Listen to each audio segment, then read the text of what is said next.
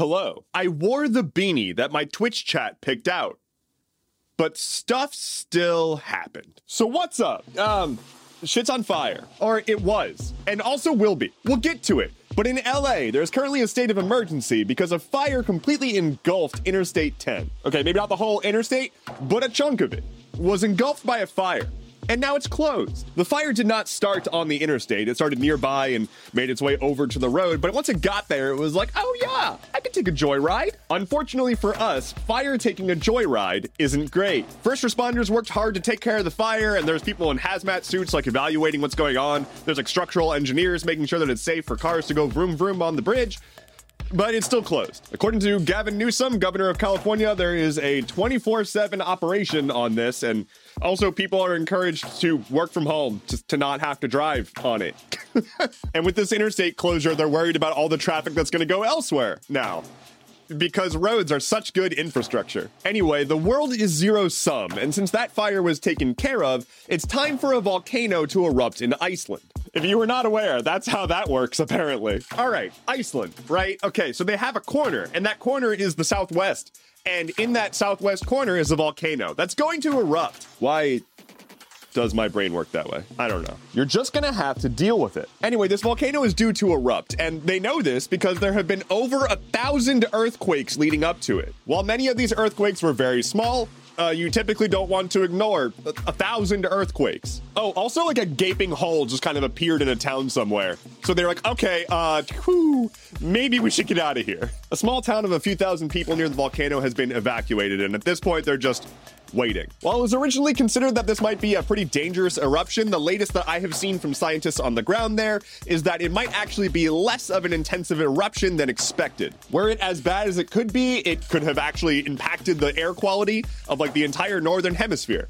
But they're not really expecting that to be the case. It's possible, but it's not likely. So instead of like a whoosh, it might be more like a ploop. If you know what I mean. You know what I mean. Tesla pissed off Swedish workers. You're not supposed to do that. Tesla workers in Sweden are demanding for Tesla to accept a proposal for collective bargaining and have a contract with the union. Tesla, headed by Elon Musk, is famously anti-union. Musk actually went as far as to once get in trouble for posting on Twitter a threat to his own employees when his employees were considering unionizing. He was found guilty of union busting there, and then he appealed the decision, and it was upheld. But now in Sweden, over 100 metal workers have walked off the job at places that service Tesla vehicles. And in a show of solidarity, other unions are jumping in. Dock workers are refusing to deliver Teslas. There are painters unions that are refusing to paint Teslas.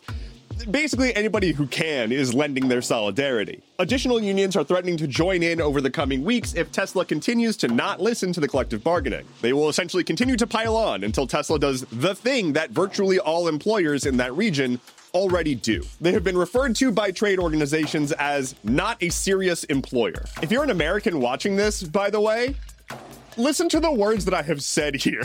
It is standard procedure to have a trade union that fights for your working conditions in other countries. Standard. It's also standard to get like multiple months of PTO per year. That's not the case in America. But I digress. Into the end of that segment. A content warning for this next segment, I will be discussing the ongoing situation in Gaza. I will not be graphic. Israel is continuing their outsized retaliation on Gaza as the civilian death toll in Gaza has risen past 11,000. There's 11,000 lives that have been snuffed out, about half of whom were children. Recently, Israeli forces stormed one of the last operating hospitals in the evacuated region, where doctors, nurses, and other caretakers were taking care of active patients, including newborns. These hospital staff members chose to stay behind despite evacuation orders to take care of people who couldn't otherwise evacuate. They are risking their life to stay there and take care of others. I have read reports of doctors in the hospitals